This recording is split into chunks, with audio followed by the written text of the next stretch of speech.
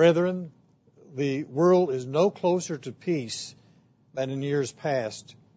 In fact, armed conflicts are growing in numbers in this decade. There is a real possibility that a draft could be reinstituted to increase the number of military personnel if there are not enough volunteers. One of the most important issues that our younger brethren must face is the question of war and military service. The matter is a spiritually difficult one because it involves not only our intellect, but also the depth of our moral conscience. During World War II, all registrants were sent a questionnaire covering basic facts about their identification, their physical condition, their history, and also providing a check-off to indicate opposition to military service because of religious training or belief. Men marking the latter option received a DSS-47 form with 10 questions. These 10 questions are: describe the nature of your belief, which is the basis of your claim. Explain how, when, and from whom or from what source you received the training and acquired the belief which is the basis of your claim. Give the name and present address of the individual upon whom you rely most for religious guidance. Under what circumstances, if any, do you believe in the use of force? Describe the actions and behavior in your life in which your opinion most conspicuously demonstrates the consistency and depth of your religious convictions. Have you ever given public expression, written or oral, to the views herein expressed as the basis for your claim made above? If so, specify when and where. Have you ever been a member of any military organization or establishment? If so, state the name and address of the same and give reasons why you became a member. Describe your relationships with and activities in all organizations with which you are or have been affiliated other than religious or military.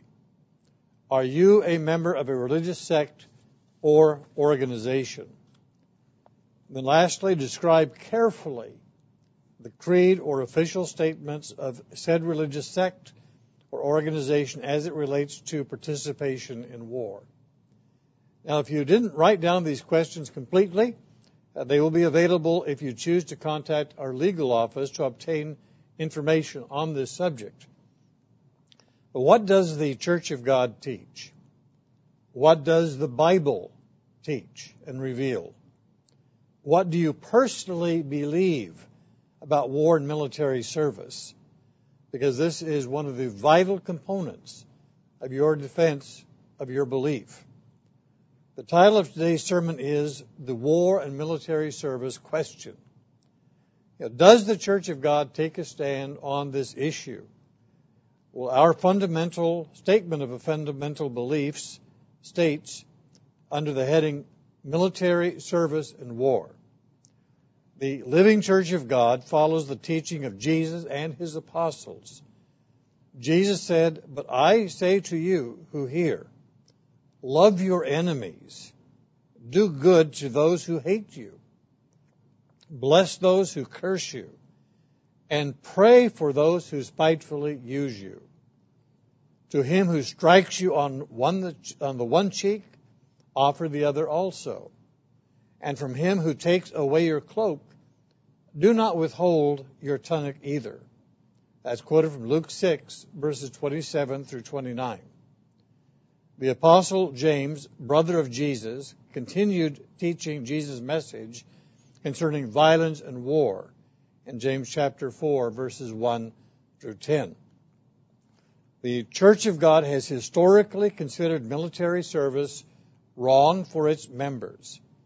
Records show that from the American Revolution through the 2 world wars and subsequent police actions, members of the Church of God have consistently held to conscientious objection against military participation.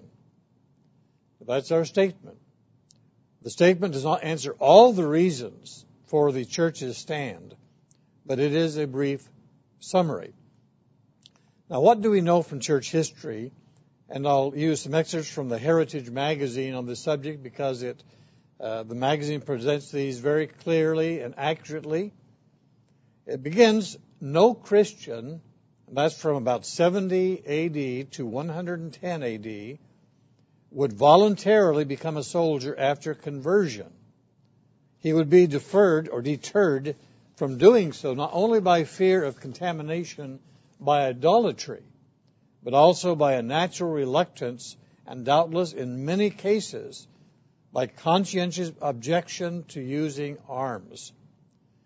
There were certain features of military life which could not have failed to thrust themselves on a Christian's notice as presenting, to say the least, great ethical difficulty.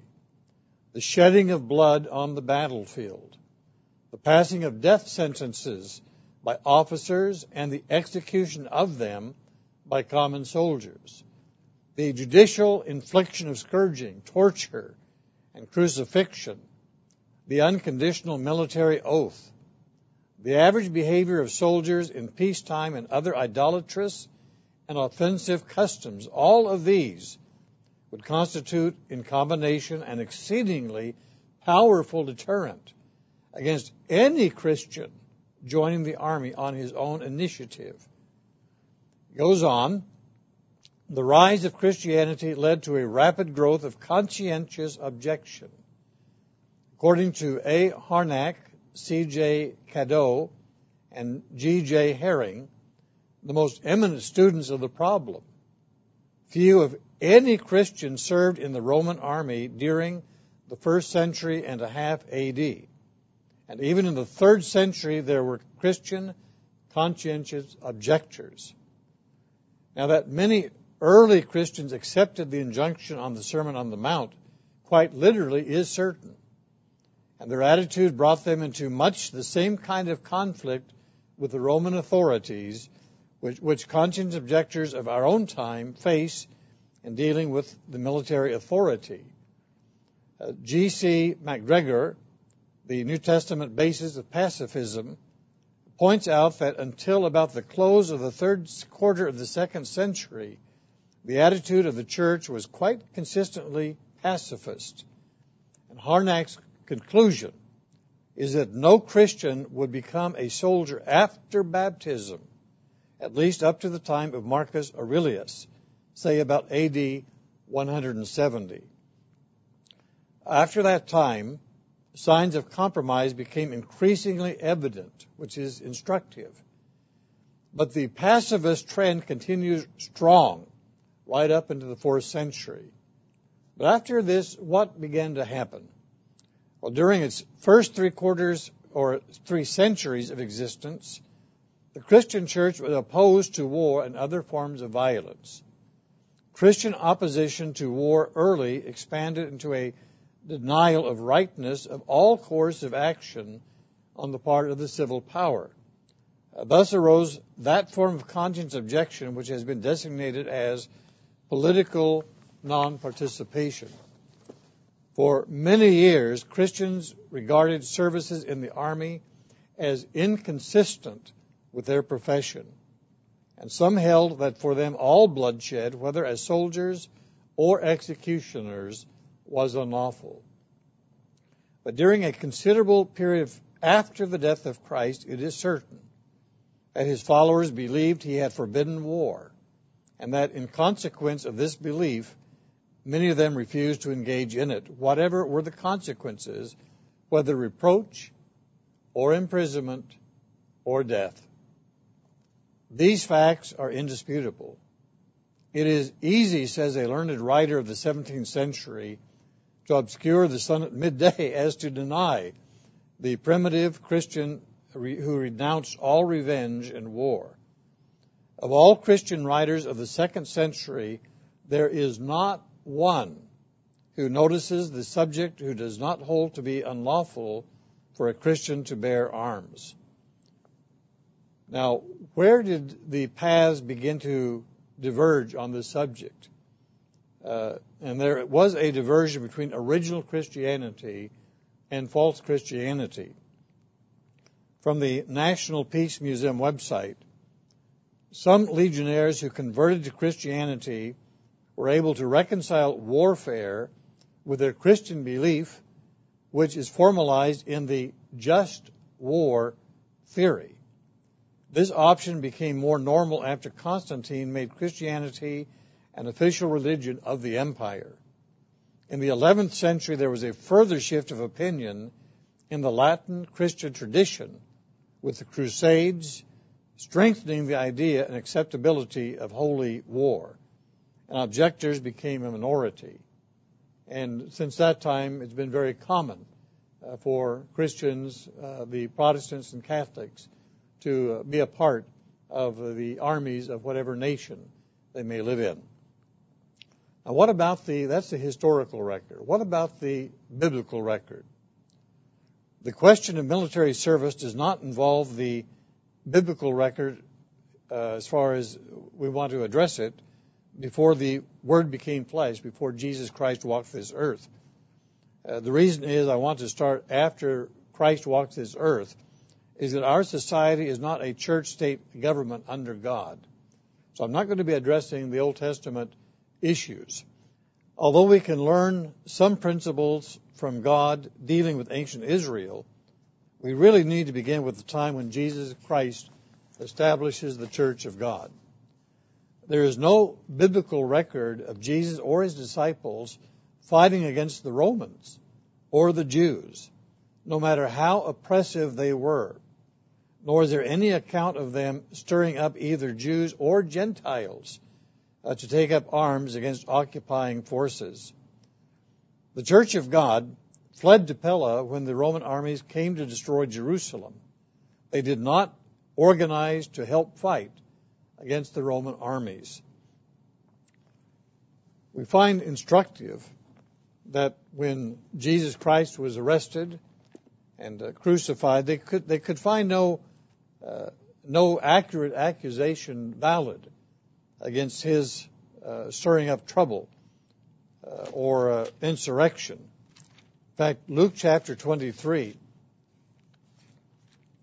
Luke 23 verse 1.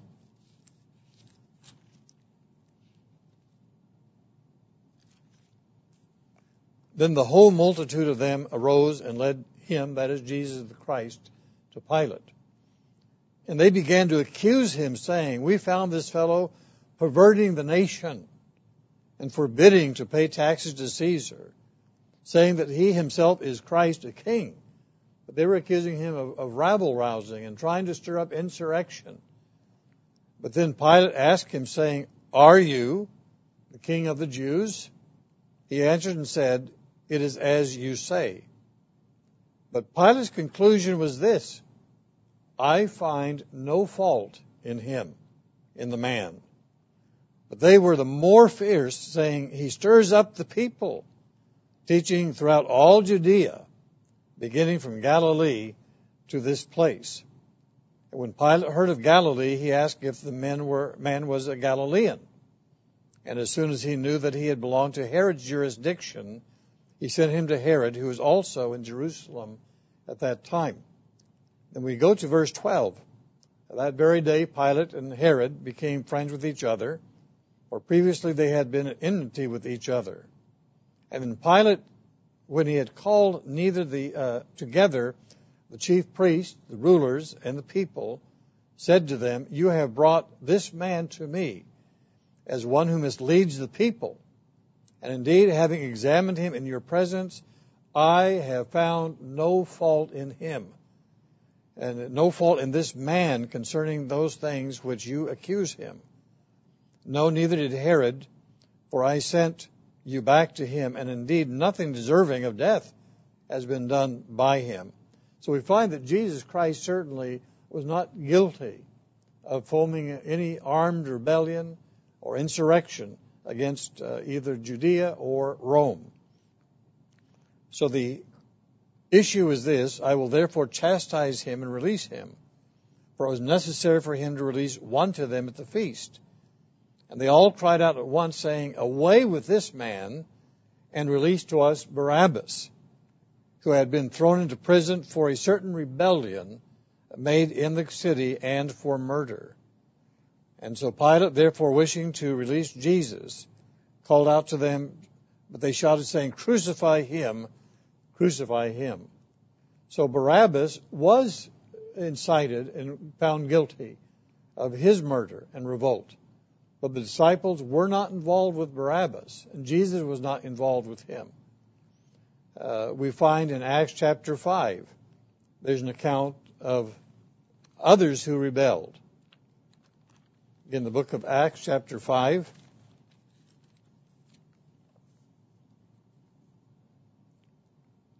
we find here, beginning in verse 28, the apostles were arrested. They were accused of teaching in Christ's name, and they said, "The authorities, did we not strictly command you not to teach in this name? And look, you have filled Jerusalem with your doctrine and intend to bring this man's blood upon us." But Peter said, and the other apostles answered and said, "We ought to obey God rather than man." Where the laws of man and the laws of God conflict, we are to follow God first. And the God of our fathers raised up Jesus, whom you murdered by hanging on the tree. And him God exalted to be to his right hand, to be Prince and Savior, to give repentance to Israel and forgiveness of sin. And they talked about how they were witnesses to these things. And so also is the Holy Spirit, whom God has given to those who obey him. They plotted, they were furious, they plotted to kill them. And one of the council stood up, a Pharisee named Gamaliel, a teacher of the law held in respect by all the people. And Gamaliel commanded them to put the apostles outside for a little while and said to them, "Men of Israel, take heed to yourselves what you intend to do regarding these men.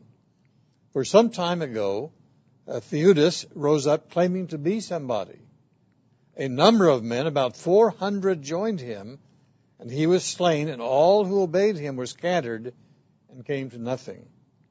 And this man, Judas of Galilee, rose up in the days of the census and drew away many people after him. And he also perished, and all who obeyed him were dispersed.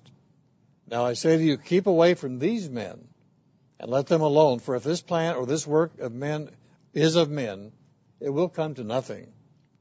But if it is of God, you cannot overthrow it, lest you even be found to fight against God." And then in Acts 21, there's a reference to the Egyptian. Again, another individual who they had mistaken Paul for. But in all these accounts, the disciples of Jesus Christ were not involved in these rebellions. They were not associated with Judas or Theudas or the Egyptian or Barabbas. That Christ and his disciples follow a different spirit, a different teaching and approach to life and to society. When we think in terms of what did Christ teach his disciples and what spirit and attitude did God expect them to follow, we find it very clear. In Matthew 19, in Matthew chapter 19, verse 17.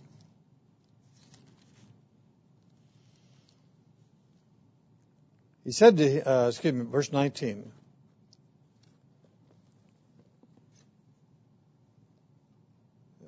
Matthew 19, in verse 17. So he said to him, "Why do you call me good?" This young man came to Christ. "No one is good but one, that is God.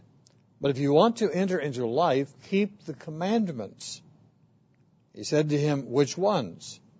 And Jesus said, "You shall not murder, you shall not commit adultery, you shall not steal, you shall not bear false witness, honor your father and your mother, and you shall love your neighbor as yourself."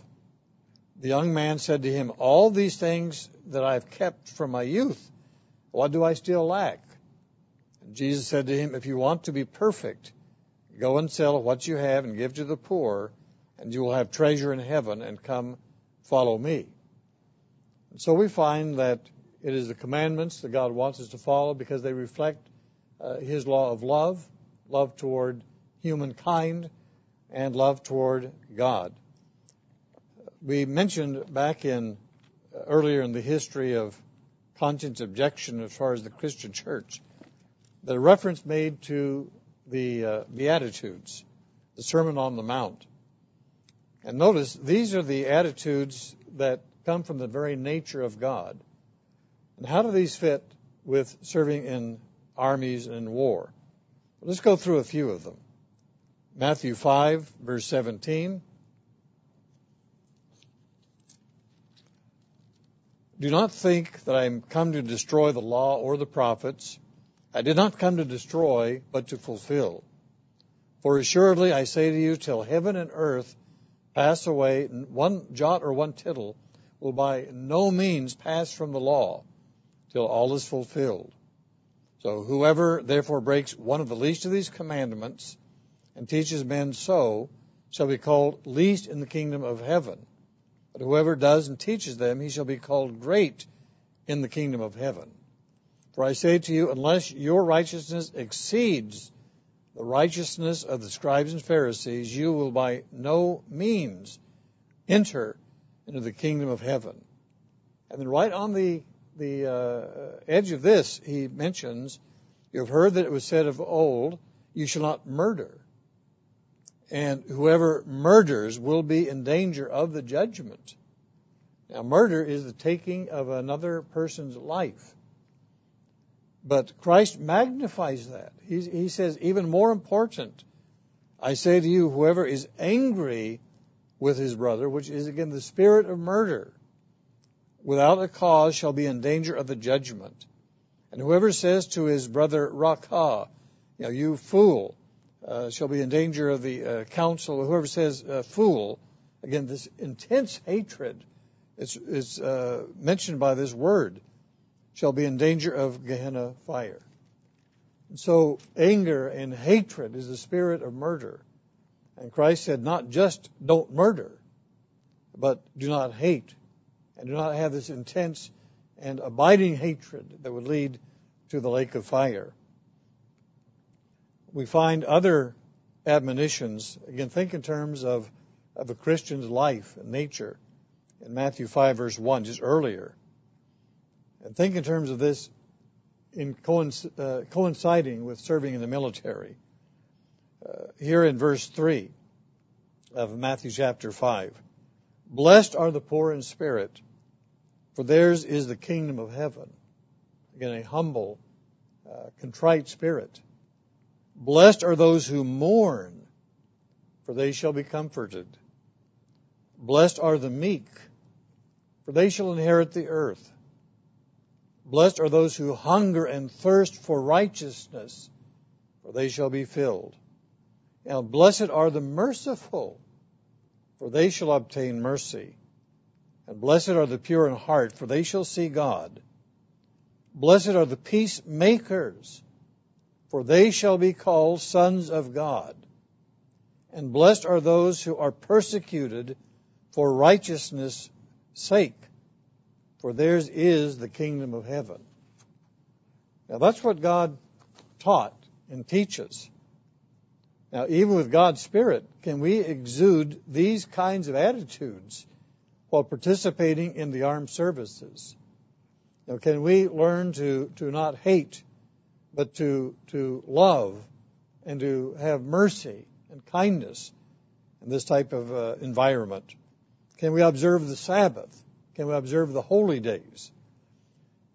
I had one example of an individual that I had known years ago. And when he and his wife were first married, he was in special services as far as in the military. And there was a time period when his wife told him, you have changed. You're not the man I married. And he said, what do you mean? She said to him, you have become cold and you have become calloused. Instead of being a loving husband, what he had been taught to do in the military was to kill whenever commanded to kill in battle, in duty. And he began to realize, yes, I'm not loving my neighbor as myself. I'm not loving my wife as I should. And so eventually he got out of the military because he realized that they were trained to kill without question. They were trained in that way. And his conscience became callous. And he no longer was following the precepts here in Matthew chapter 5, the Sermon on the Mount. In Romans chapter 6,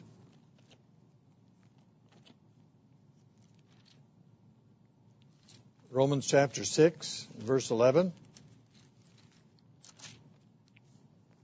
Likewise, you also reckon yourselves to be dead indeed to sin, but alive to God in Christ Jesus our Lord. Therefore, do not let sin reign in your mortal body, that you should obey it in its lusts. Do not present your members as instruments of unrighteousness to sin, but present yourselves to God as being alive from the dead, and your members as instruments of righteousness to God. For sin shall not have dominion over you. You are not under law, but under grace. What then shall we sin? Because we are not under law, but under grace? Well, we know what Christ taught, that if you want to enter into life, keep the commandments. And Paul says, certainly not. Or as in the Old King James Version, God forbid. Do you not know to whom you present yourselves slaves to obey? You are that one slaves whom you obey, whether of sin leading to death or of obedience leading to righteousness. And so, how can we, conscientiously enter a military organization that does not teach God's laws? In fact, so often goes against those same laws and principles, and have the conscience. We become slaves. And here God, and through the Apostle Paul, talked about that we want to be slaves to righteousness as opposed to slaves of sin leading to death. Another question, would we want to fight to thwart God's judgment? Let's turn to Matthew 23.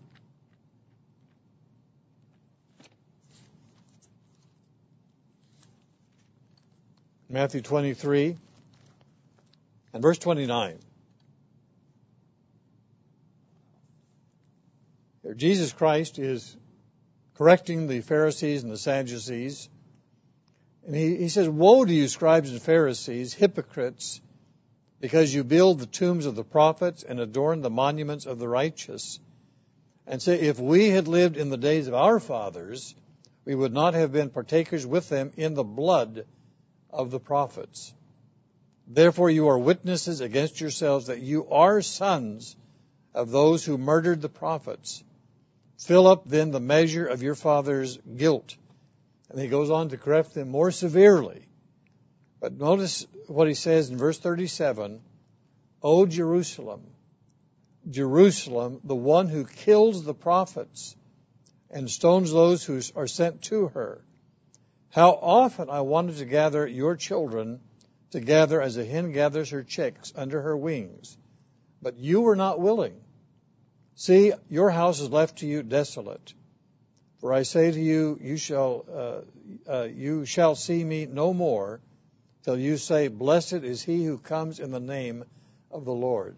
So there was a great punishment that God was going to wreak out on Jerusalem because of their sins, their murderous attitudes, and their rebellion against God's people and his prophets. If we were serving in the military at that point, would we try to thwart God's judgment? God does have judgments. We have to make sure we're not fighting against God's punishment and correction on peoples and nations. King Nebuchadnezzar had to learn that the hard way. In Daniel chapter 4, he learned a very vital lesson about God and God's judgments and intervention in nations. Daniel chapter 4 and verse 24. This is the interpretation, O king, and this is the decree of the Most High, which has come upon my Lord, the king. They shall drive you from men.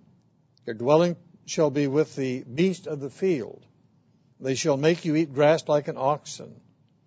And then they shall wet you with dew of heaven, and 7 times shall pass over you, till you know that the Most High rules in the kingdom of men, and notice, and gives it to whomever he chooses. Now notice verse 34. So, at the end of the time, I, Nebuchadnezzar, lifted my eyes to heaven, and my understanding returned to me. And I blessed the Most High, and praised and honored him who lives forever. Again, notice his understanding. He began to learn the lesson. For his dominion is an everlasting dominion, and his kingdom is from generation to generation. All the inhabitants of the earth are reputed as nothing. He does according to his will in the army of heaven and among the inhabitants of the earth.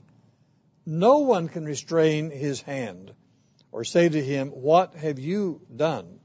So he learned that God is in charge of the world events. Earlier in Daniel, the rise and fall of kingdoms.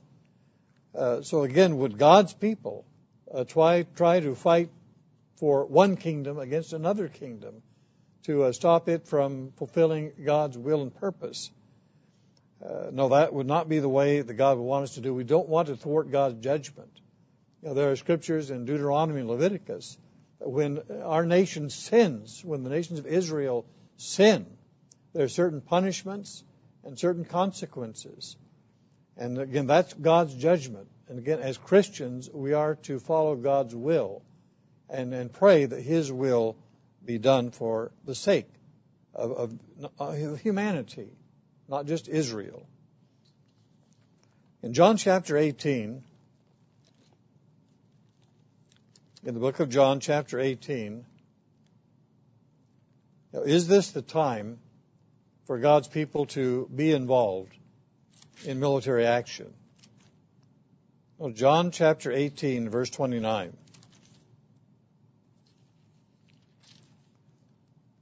Pilate then went out to them and said, what accusation do you bring against this man? And they answered and said to him, if he were not an evildoer, we would not have delivered him to you. And the Pilate said to them, you take him and judge him according to your law. And therefore the Jews said to him, it is not lawful for us to put anyone to death, that the saying of Jesus might be fulfilled, which he spoke, signifying by what death he would die. And then Pilate entered the praetorium again, called Jesus and said to him, are you king of the Jews? And Jesus answered, are you speaking for yourself about this? Or did others tell you concerning this, or me? And Pilate said, am I a Jew? Your own nation and chief priests have delivered you to me. What have you done? And Jesus answered, my kingdom is not of this world, this present age. And notice, he said, if my kingdom were of this world, this present age, my servants would fight that I should not be delivered to the Jews. But now my kingdom is not from here. So Jesus Christ plainly stated that this was not the time for him to take his servants and to fight against all of the injustices and evils of the world. He had a different purpose in coming and dying for our sins. And another place he talks about that he could call up legions of angels. He had that authority. And that no one has authority except, again, by God's permission. So again, God's servants will fight, but when? Not in this present time, but when Jesus returns as King of Kings and Lord of Lords. Notice Psalm 149. in Psalm 149 in verse 4. For the Lord takes pleasure in his people. He will beautify the humble with salvation. Let the saints be joyful in glory. Let them sing aloud on their beds. Let the high praises of God be in their mouth, and a two-edged sword in their hand, to execute vengeance on the nations and punishment on the peoples, to bind their kings with chains and their nobles with fetters of iron, to execute on them that is written the judgment, and this honor have all the saints. But when does this happen? Not in this present age. It happens when Jesus Christ returns as King of Kings and Lord of Lords. Again, Revelation 19.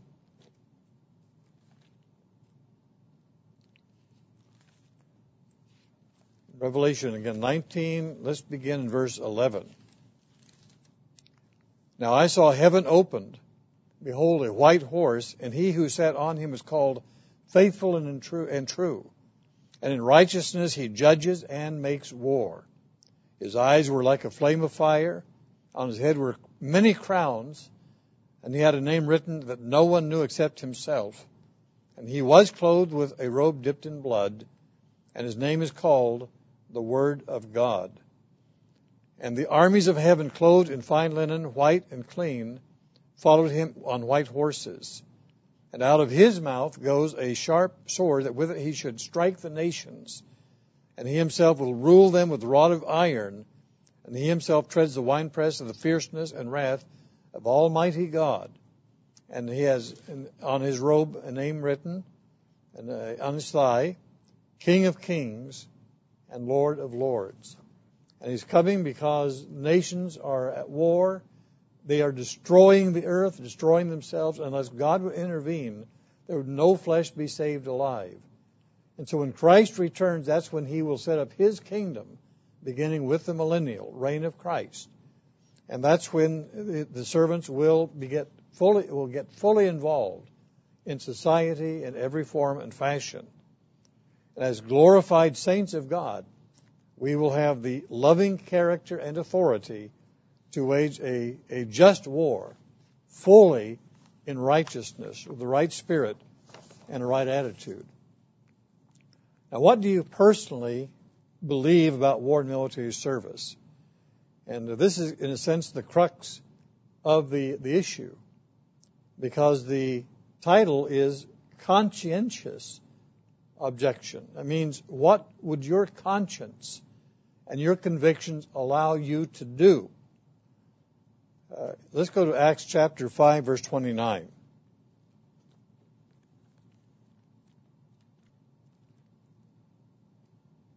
Acts 5, verse 29.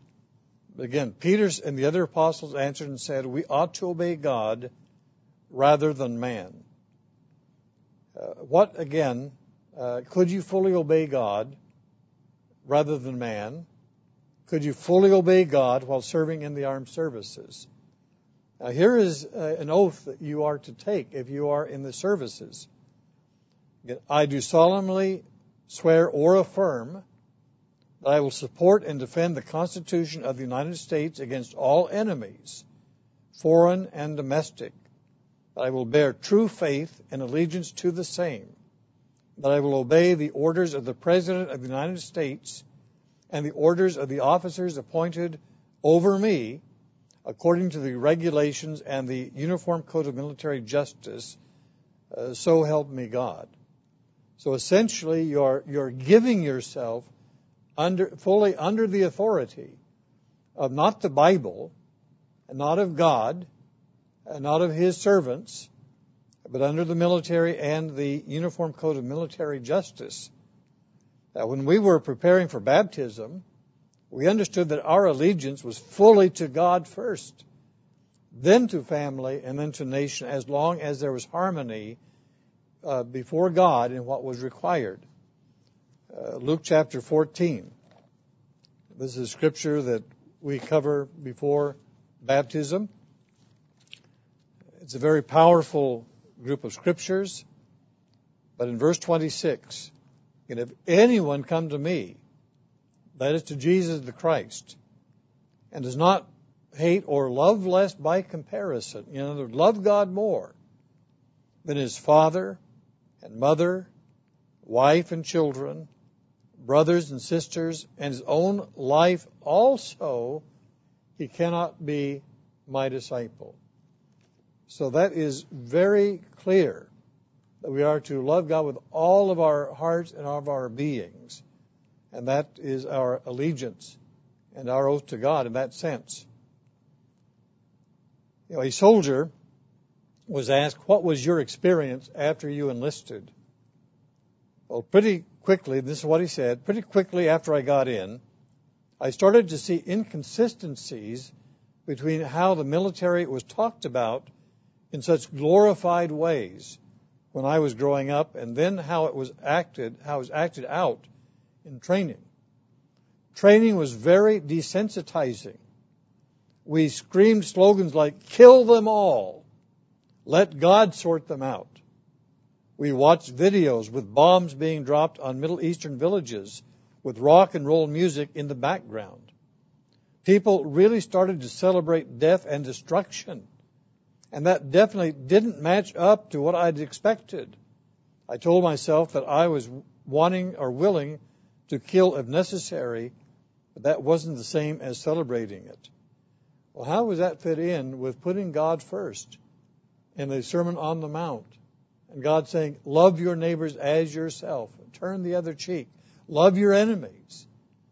Pray for those who persecute you. Again, that doesn't fit that experience. James chapter 5, verse 17.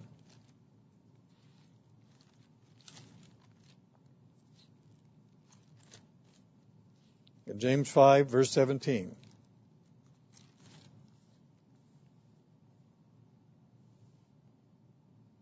Elijah was a man with a nature like ours, and he prayed earnestly that it would not rain, and it did not rain on the land for 3 years and 6 months.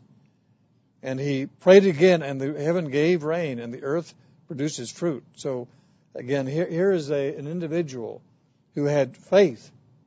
And brethren, if anyone among you wanders from the truth, and someone turns him back, let him know that he who turns a sinner from the error of his ways will save a soul from death and cover a multitude of sins. Now, what are we saying? Basically, the attitude of the soldier is to train to kill for the benefit of his country or his nation. And here we're talking about in a godly way, we want to turn sinners, those who would murder, those who would kill, those who would go against God's way. We would want to turn them back from those things. And then if we do that, we could save someone from death and cover a multitude of sins. So the attitude and experience as a Christian is fully different than that of this soldier. So again, was this experience of the soldier in harmony with the instructions of Jesus Christ? Would the inability to observe the Sabbath and holy days be in harmony with the will of God? Christ is Lord of the Sabbath. And the biblical record is he and his apostles and the original Christians observed the Sabbath and the holy days. So would being in the military, where that would be very much difficult, if not impossible, be in harmony with God's mind and will? Could you compromise God's laws and principles in faith with clear conscience? Now, could you learn to hate your enemy enough that you could kill them and go to battle with them? The question is not what your church teaches or what your minister or friends believe, but about what you personally believe and practice. For example, if you compromise on the Sabbath and you cave in on other laws of God, then you would not have a problem with continuing to do so with the armed services, because you could compromise with God's law there as well. But otherwise, if what you're doing is you're play acting in regard to the Bible. So under these circumstances, if again you're not following God's way of life now, the military won't believe you're sincere. They're not going to believe that your conscience is against serving in the military. And nor could the church prove your sincerity. At that point, you would be on your own. So ultimately, what are you personally willing to face for your beliefs? If you're a man, of course later women may be involved as well, but in this case, let's stick with the men. If you are a man, you could be accused of a lack of masculinity and cowardice. You could be accused of being willing to sacrifice your wife and children for your beliefs. They'd make you feel horrible about that. Other consequences. Family and friends would disapprove of you, that you are unpatriotic and an embarrassment to them. After all, Protestants, Catholics, and Jews serve. Are you calling them unfaithful to God? These are some of the things you might face. Would you be willing to lose your job and take on a low-paying service one? We had many of our young men have to go through that. That they were allowed to not be in the military, but they were penalized for a certain amount of time taking a very low-paying service job and having to postpone sometimes family and marriage and so forth. Will you be willing to be physically and verbally attacked? Would you be willing to go to prison? We had one young man, I believe in the Eastern Oregon area, that I visited after he just got out of prison. And the reason he was there was not because of any criminal action, but he conscientiously believed that he should not serve in the military because of murder, going against God's commandments. But he did not have a church to back him, and because it was his own personal beliefs, the judges ruled against him. And so he served a several-year sentence for his conscience saying that I cannot be trained to murder or kill another human being. And he was willing to go to prison for that. Ultimately, are you willing to die for your beliefs? Revelation talks about individuals who loved not their lives unto death. So these are questions of conscience. What do you truly believe in your mind and heart? What is your being? Describe your beliefs.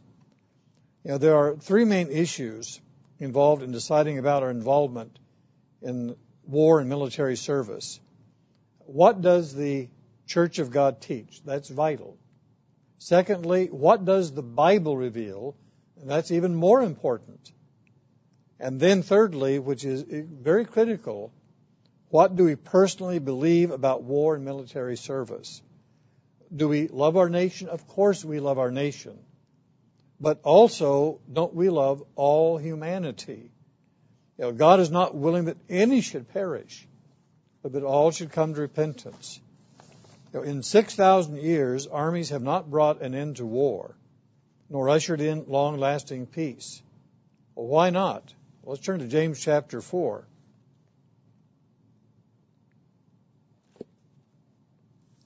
I've heard years ago that it wouldn't make sense if Christians in one nation would go to war and fight Christians in another nation if they all willing to fight. And so, if Christians in America went to war with some other nation in perhaps the Orient or in Europe, how could one Christian fight against another Christian? And again, armies have not brought an end to war. And God is the author of civilizations rising and falling because of punishment and discipline for sin. But what is the nature of war? James 4, verse 1. Where do wars and fights come from among you? Do they not come from your desire for pleasure that war in your members? You lust, you don't have. You murder and you covet. You cannot obtain. You fight and you war. And yet you do not have because you do not ask. You ask and do not receive because you ask amiss, that you may spend it on your pleasures. So basically it's that carnal mind that causes wars, following the carnal or carnality of our desires. Adulterers and adulteresses, do you not know that friendship with the world is enmity with God? Whoever therefore wants to be a friend of this world makes himself an enemy of God, because the world is going contrary to God's way of life. There's a spirit in the sons of disobedience, a spirit realm that influences this carnal world. And it is against God. So if you want to be fully involved with society, this present generation, then you're really making yourself an enemy to God and His kingdom and ways. Do you think that the Scripture says in vain, the Spirit which dwells in us yearns jealousy? But He gives more grace. Therefore He says, God resists the proud, but gives grace to the humble. Therefore submit to God. Resist the devil, he will flee from you. Draw near to God, He will draw near to you. Cleanse your hands, you sinners. Purify your hearts, you double-minded. And so there has to be this change in our human nature. We need to draw close to God, not closer to the world and its ways and its rebellions and its wars, but to conquer over human nature. That is happening. Hebrews chapter 8, a true Christian is under a new covenant with God. In Hebrews chapter 8 and verse 10. For this is the covenant that I will make with the house of Israel after these days, or those days, says the Eternal. I will put my laws in their minds. The laws of the Ten Commandments, thou shalt not murder, you shall love your neighbor as yourself. These are the kind of laws. They'll be written in our minds, our intellect, and write them on their hearts, our conscience, our belief, our way of doing. And I will be their God, and they shall be my people. And none of them shall teach his neighbor and none his brother, saying, Know the Lord, for all shall know me, from the least of them to the greatest of them. For I will be merciful to their unrighteousness, and their sins and their lawless deeds I will remember no more. So again, as we change, as God changes us, calls us, and we are truly following original Christianity, the one that Jesus Christ established, then our very natures, our very human natures, which lead to the carnal way to war and all sorts of evils, is being changed.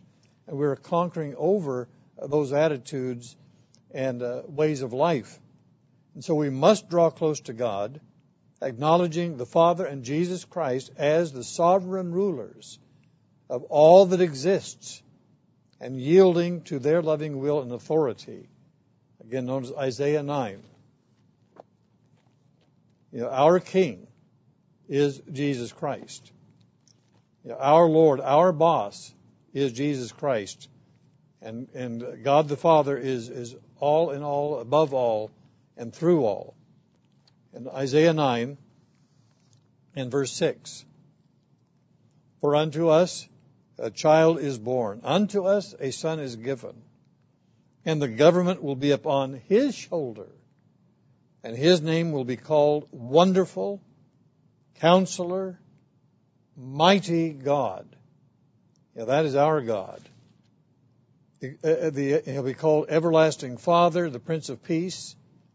Of the increase of his government, and notice, and peace, there will be no end.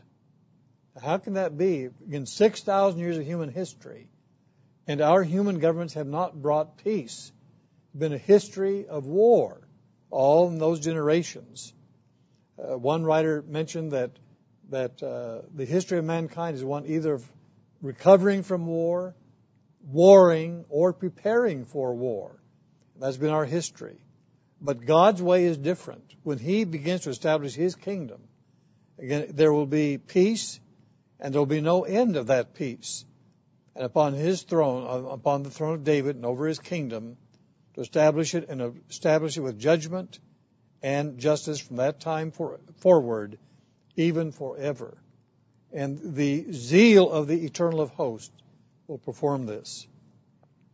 True Christians understand and believe these to be the only workable solutions. To act on these solutions, that is, doing it God's way, and not the way of the world, but to do it God's way, requires faith. You believe God that what He said is true, and what He promises He will perform. And so it requires faith, It requires courage to go against what the world would desire you to do and have. And it requires sacrifice.